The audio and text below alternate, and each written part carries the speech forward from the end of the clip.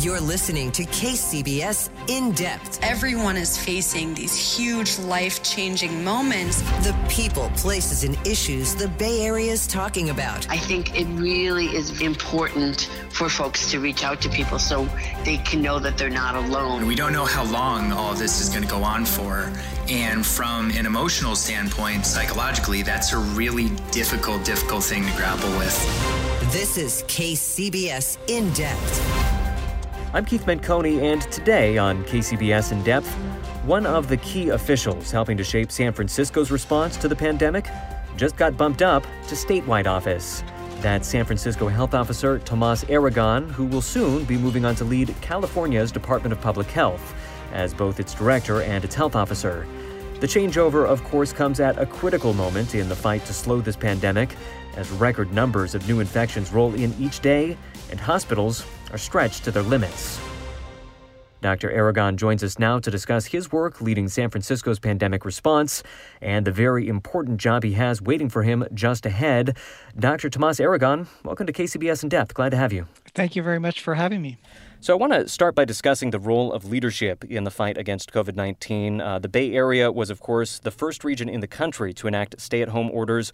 It was all the way back in March. Looking back, after seeing what happened in places that waited longer, even a few weeks longer in the case of New York, it seems likely that that decision really did save quite a few lives. And obviously, there were other health officers involved in that decision. But I imagine for you, there have been many such moments throughout this pandemic that you have had to wrestle your way through, and getting them right really has been a matter of life and death, really difficult trade-offs the whole way through. Wondering if you could reflect for a moment on some of those difficult decisions and what has been your guiding light in trying to find your way through all this. Yeah, so what you just mentioned is actually a really good point, is trade-offs. I tell my staff that there are no right answers, there are only trade-offs. And I think that's one of the challenges when we're facing a novel agent with uncertainty and limited information. And that's what happened back in March. In March, when I woke up on March 15th, Dr. Grant Colfax sent me a text, and he wanted to get the health officers together just to talk about how we can coordinate our restricting of gatherings at that time. So we got together that morning, we talked about it, and there was two things that we had not done yet. One was a stay at home or shelter in place, and the other one was universal masking. And we were talking about maybe we would do that as a recommendation. A few hours later, Dr. Sarah Cody, who's the health officer of Santa Clara, called us back and said, we need to do a shelter in place, not by recommendation. We need to do it as an order, and we need to do it within 24 hours. We need to do it right away. Santa Clara at that time was having increase of cases, hospitalizations, ICU admissions, and deaths.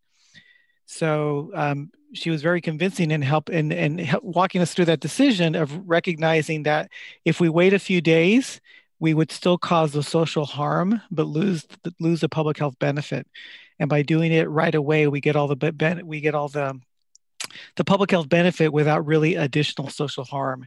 And so we were able to mobilize the lawyers from all the different counties to do it within 24 hours.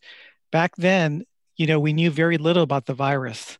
We knew what was happening in Italy. We knew what happened in China.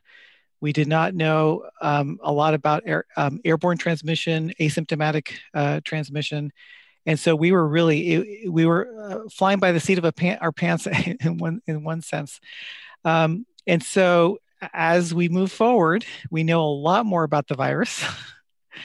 However, there's still a tremendous amount of uncertainty, and there still is limited information because our environment is constantly changing. We're at a time where the weather's changing, people are spending more time indoors. It's that time of year where people want to spend time together, Thanksgiving, Christmas coming, New Year's.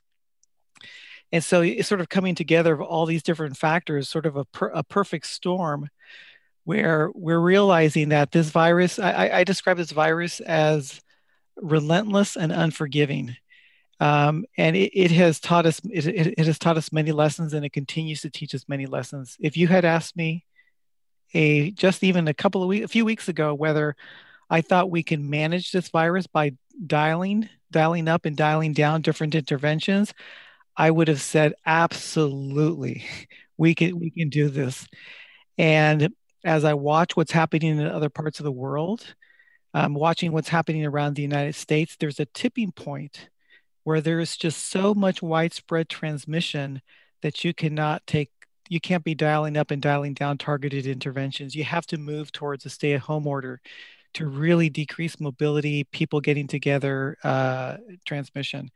And I think that's what we're seeing now happening in California. I think Southern California has hit their tipping point. So you see their rates now are their rates, daily case rates are now above 100 per 100,000, which is very high. And we were seeing that in the Dakotas, in the Midwest, and other areas of the country. So California is in a real difficult time right now. Yeah. Well, and let's talk about a couple of the points that you made a second ago, focusing in on exactly where we are right now. First of all, reminding listeners that we are speaking to Dr. Tomas Aragon, who is the outgoing health officer for San Francisco. Talking about where we are right now, this is the week where the Bay Area passed that 15% threshold set by the state. Going below the 15% threshold for ICU capacity now means that the entire Bay Area is under stay-at-home orders as set by the governor's office. And you mentioned a second ago, a few weeks ago, perhaps we had a different perspective on where this was all headed. I've got to imagine that this, for the health officers who have been leading this response, this is a very difficult week to be witnessing. I'm not sure if you heard the news about this, but Dr. Cody herself broke down in tears in a Santa Clara County meeting just a couple of days ago. So curious, given the expectations and where we are right now, how are you feeling at this moment? Yeah, I think, oh boy, yeah, it is. It's a very, we feel as if it's beyond our control, so to speak, because we just see the rates continuing to go up. One of the challenges with hospitalizations and ICU admissions, so the hospitalizations that you see are really infections that happened more than 2 weeks ago.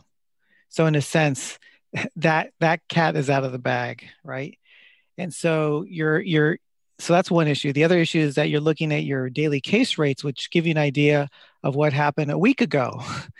And so the daily case rates continue to go up. The hospitalization rates continue to go up because of pandemic fatigue. We even though we think we know how to control this virus, it's really hard to get everybody on board all at the same time. It's a real challenge.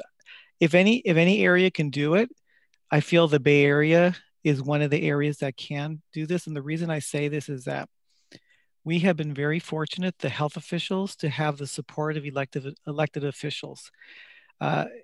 Areas that don't have the support of elected officials automatically sets up a schism, a conflict between different ways of thinking about how to handle this.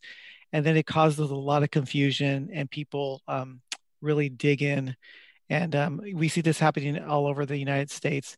And so we've been very fortunate because our elected officials have been very supportive of public health, have been very supportive of science, and then have been very supportive of the fact that we don't always know what the right answer is going to be. We don't know with certainty whether something's going to work. We're taking our best shot. And so it is, so it is a difficult time for the health officials because we do feel certain things are out of our control. We want the public to really cooperate to understand what we're trying to accomplish, and it can be very heartbreaking when you see all the deaths that are now beginning to happen across California. Yeah, so you mentioned some of that disparity in terms of what we're seeing in the Bay Area versus the rest of California. Comparing Los Angeles County to counties in the Bay Area, I mean, Los Angeles County at this point is off the charts in terms of the number of new cases and the number of deaths that they're facing at this moment.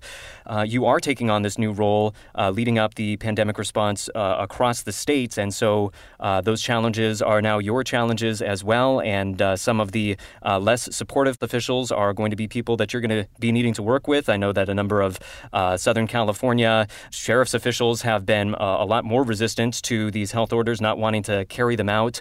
What is your thinking going into this role, knowing the new sorts of challenges that you're going to be taking on?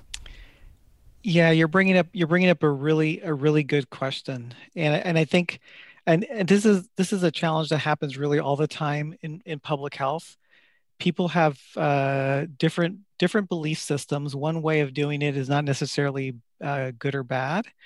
I think part of our challenge is to really understand how we can communicate more effectively with people who have different belief systems. So, for example, some people feel that a requirement to put on a mask is taking away personal freedoms. And we have to sort of figure out how to reframe that putting on a mask gives us the freedom to open up the economy, gives us the freedom to support small businesses, gives us the freedom to keep our loved ones healthy and alive. And so we sort of have to figure out how to reframe it in a way that different populations understand it. And I think that's one of the challenges that we're going to continue to face. Yeah. All right. Well, real quick, I want to reintroduce you and the program. For anybody just tuning in, you are listening to KCBS In Depth, our weekly deep dive into the events and trends shaping life in the Bay Area and beyond. I'm Keith Menconi. Today on the program, we are speaking with outgoing San Francisco Health Officer Tomas Aragon about his time helping to lead the city's pandemic response, as well as the challenges ahead as he takes on his new role directing California's Public Health Department. I want to reflect a little bit on how you got to your point that you are at right now. It's been kind of a long and winding road, although a lot of it has led through San Francisco. My understanding is that you grew up in the Mission District of San Francisco, went to studied at Harvard for your medical education, and ended up doing your residency at the height of the AIDS epidemic. So really starting your career with another health crisis in a way. Yeah, that's correct. So I started my residency in 1988, and at that time, people did not want to, residents or medical students were not interested in coming to San Francisco because they were not interested in seeing just AIDS patients.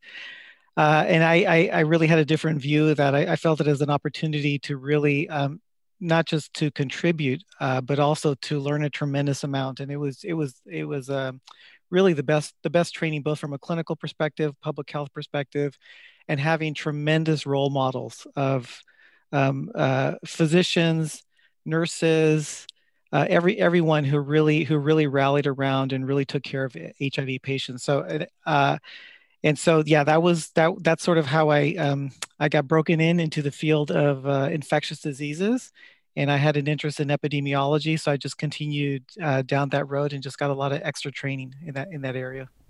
And then another issue that you took on in your early days working in city government in the mid-90s, you were looking into the racial disparities in medical care and medical treatment. Obviously, that's been a big issue during the pandemic as we've seen the COVID-19 ravage certain communities and leave others relatively untouched in some ways, at least not harming them to the same degrees.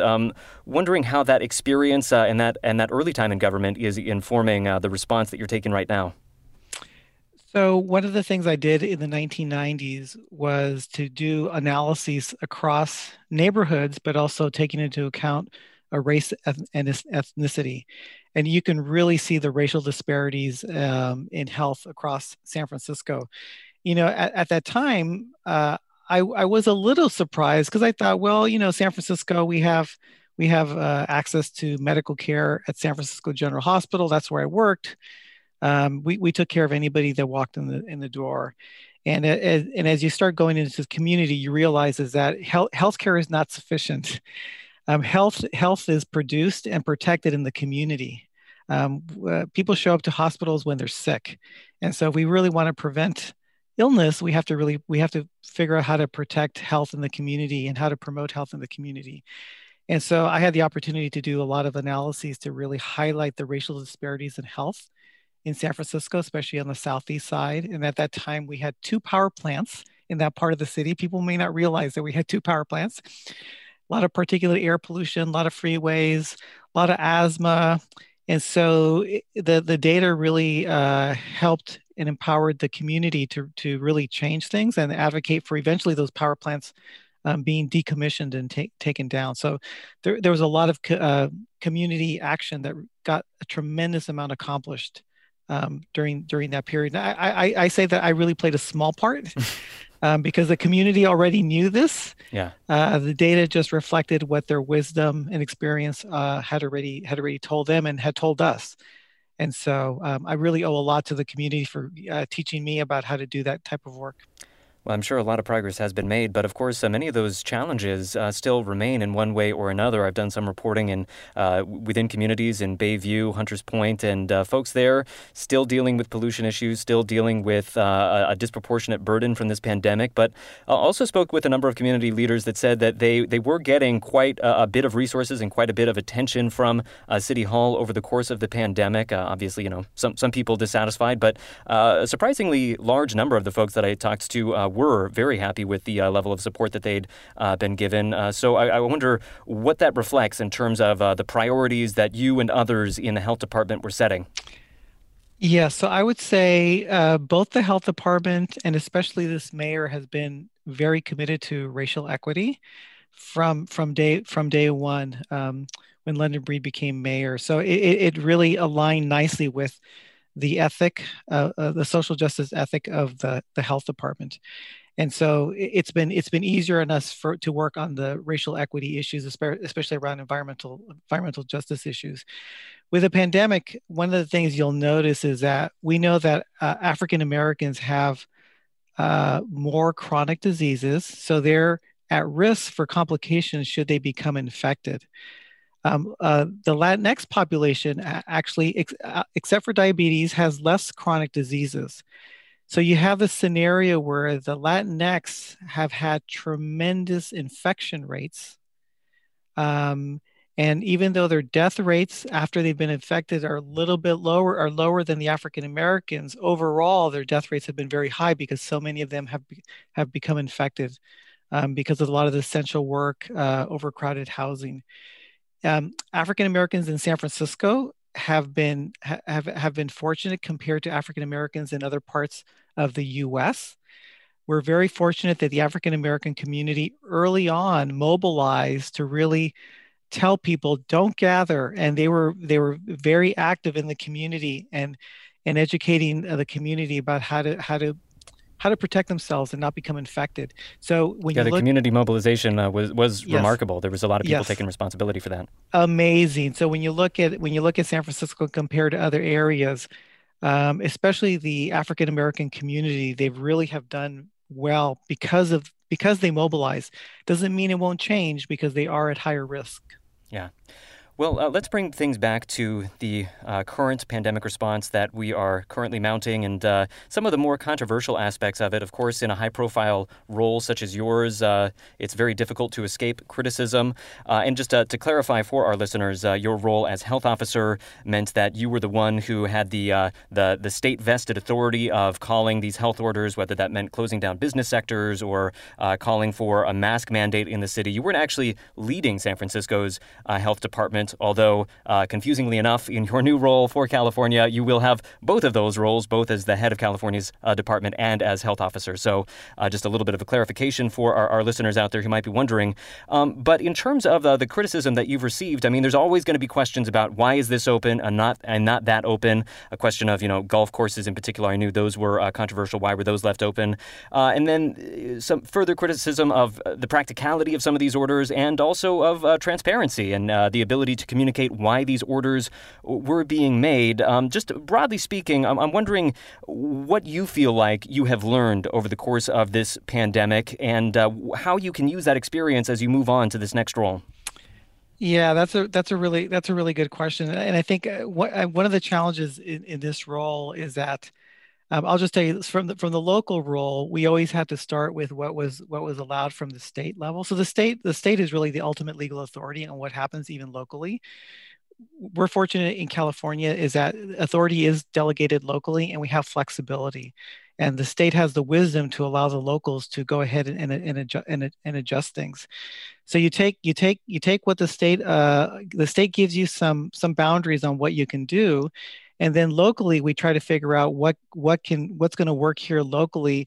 And the truth is that there's always going to be multiple objectives. At the end of the day, even though in theory I have the legal authority, it still has to be defensible in court because people can challenge it. But it also has to be accepted by people, including the important stakeholders like elected officials. So you're really balancing all these different trade-offs, and there are economic trade-offs, and then there are health trade-offs. And I think that's the challenge when you have two objectives. You will end up implementing interventions that actually will seem contradictory because people will say, well, why are you allowing this but not this? And so it ends up being difficult sometimes to defend some of them. The health folks, we tend to be very, very focused on what can we do to interrupt transmission.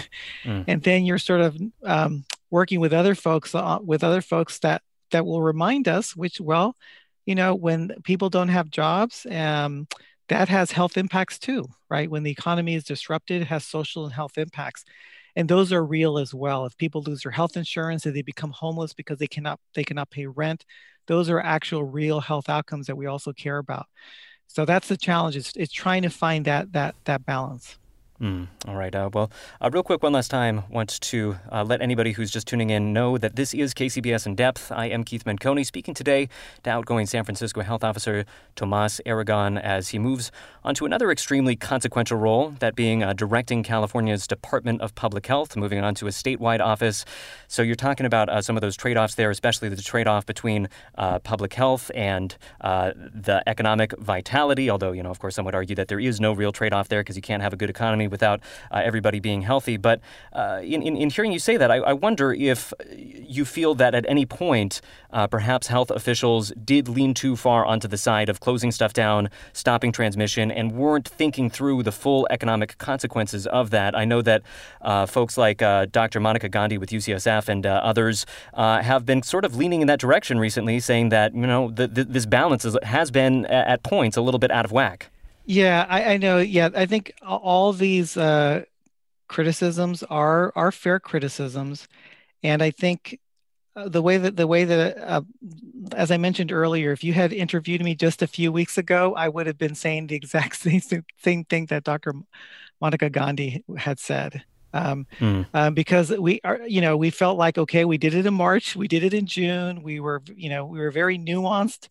And I think what happened is that we sort of, when you're following everything daily and you're watching what's happening around the world, there's a lot of places that are trying to do this right. So we have many experiments happening out there, and we see many experiments failing. And you keep believing we will be different. San Francisco somehow is going to be different. The Bay Area is somehow going to be different. And we keep thinking, okay, we're going to push through this one. And those rates keep going up and up and up. And then, we're trying to figure out, okay, what's going on? And I could just tell you from some of the research, there's a research group out from the UK that's studying interventions around the world. And what they're pointing out is that when your daily case rates get above 20 per 100,000, that it's almost impossible to control this virus when you have that much transmission happening. And there's a group out at Harvard, at the Harvard Global Health Institute. Their number is 25 per 100,000. And so we, early on, we started realizing, even though our rates in San Francisco was down about maybe 3 or 4, we got down to the yellow tier. We were doing great. We never imagined that we would be approaching 20 or 25. We're now up to about 28. And so for a while there, we were looking great. But when those numbers started going up, and we're seeing what's happening in other parts of the world, and we're learning from researchers that once you get above 20, that it's really hard to control, short of moving to a shelter-in-place strategy. Again, we keep holding out, hoping that we don't have to go in that direction. But I think eventually reality just hits us, and I think you'll see that in Los Angeles. Los Angeles started their modified shelter-in-place when they got to 40 per 100,000. Yeah, and you can see if you look at their curve, it's very likely that 40 was too late.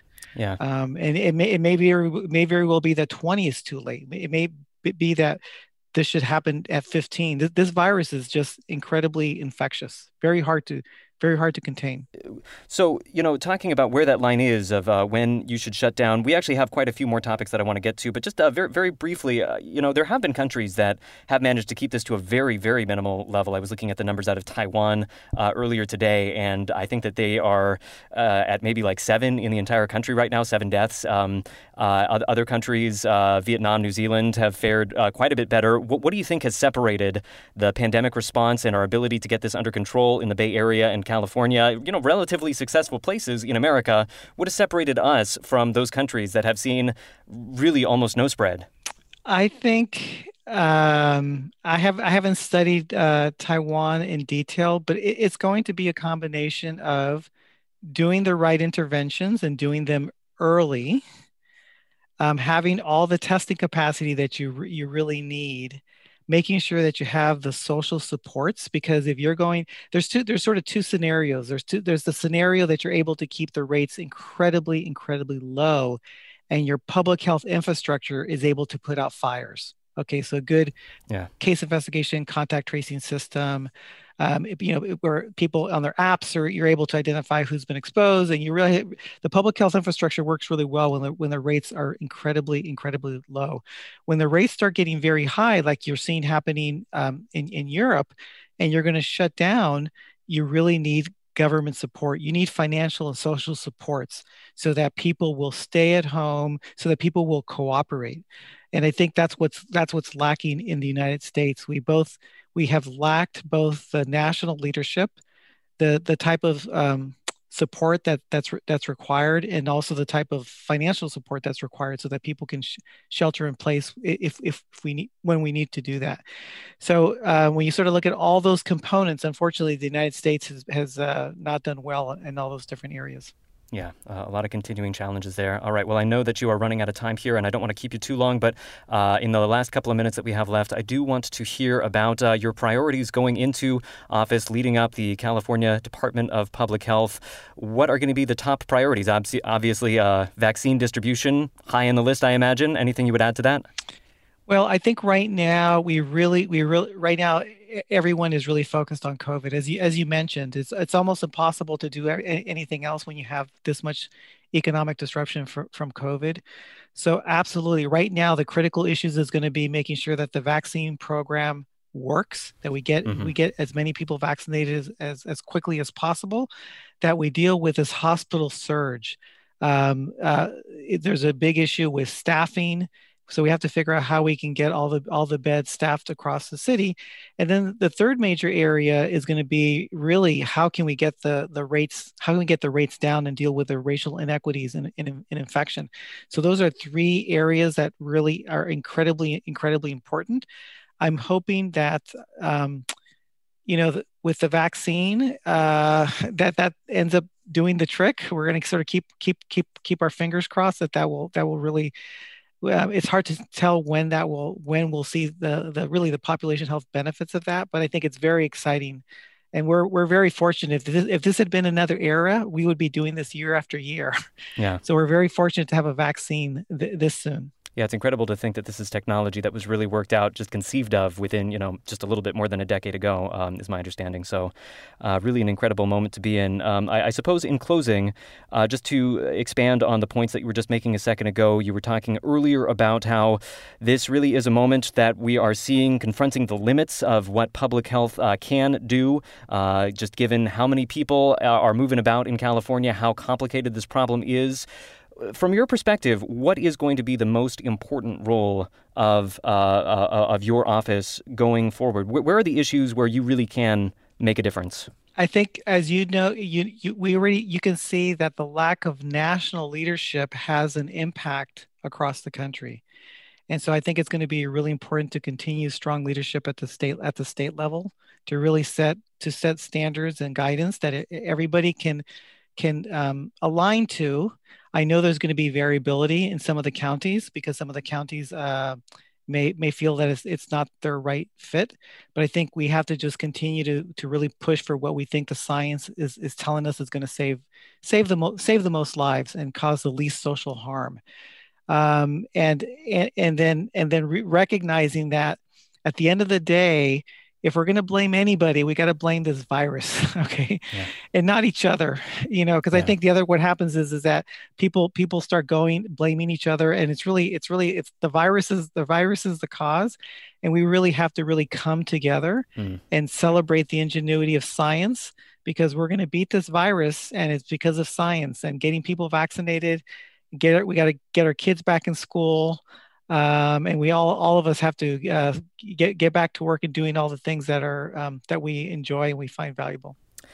Yeah, well, I think when this is all over, we're going to have to start thinking about making a new monument for the National Mall, honoring all the health workers that have really given so much during this pandemic.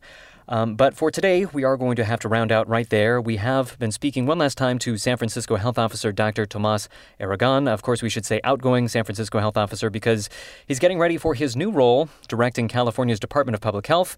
I understand he's going to be taking on that new position at the beginning of next year, just at the start of January. So we do wish you a lot of luck in that role. And thank you one last time for joining us on KCBS In Depth. Thank you so much. Thank you very much. And thank you all for listening. For KCBS and In Depth, I'm Keith Menconi. Stay safe, be well. We'll see you next week. You've been listening to KCBS In Depth. Get every episode by subscribing on Apple Podcasts, Stitcher, and other podcast platforms. Visit kcbsradio.com for more news and interviews. We are the Bay Area's news station, KCBS.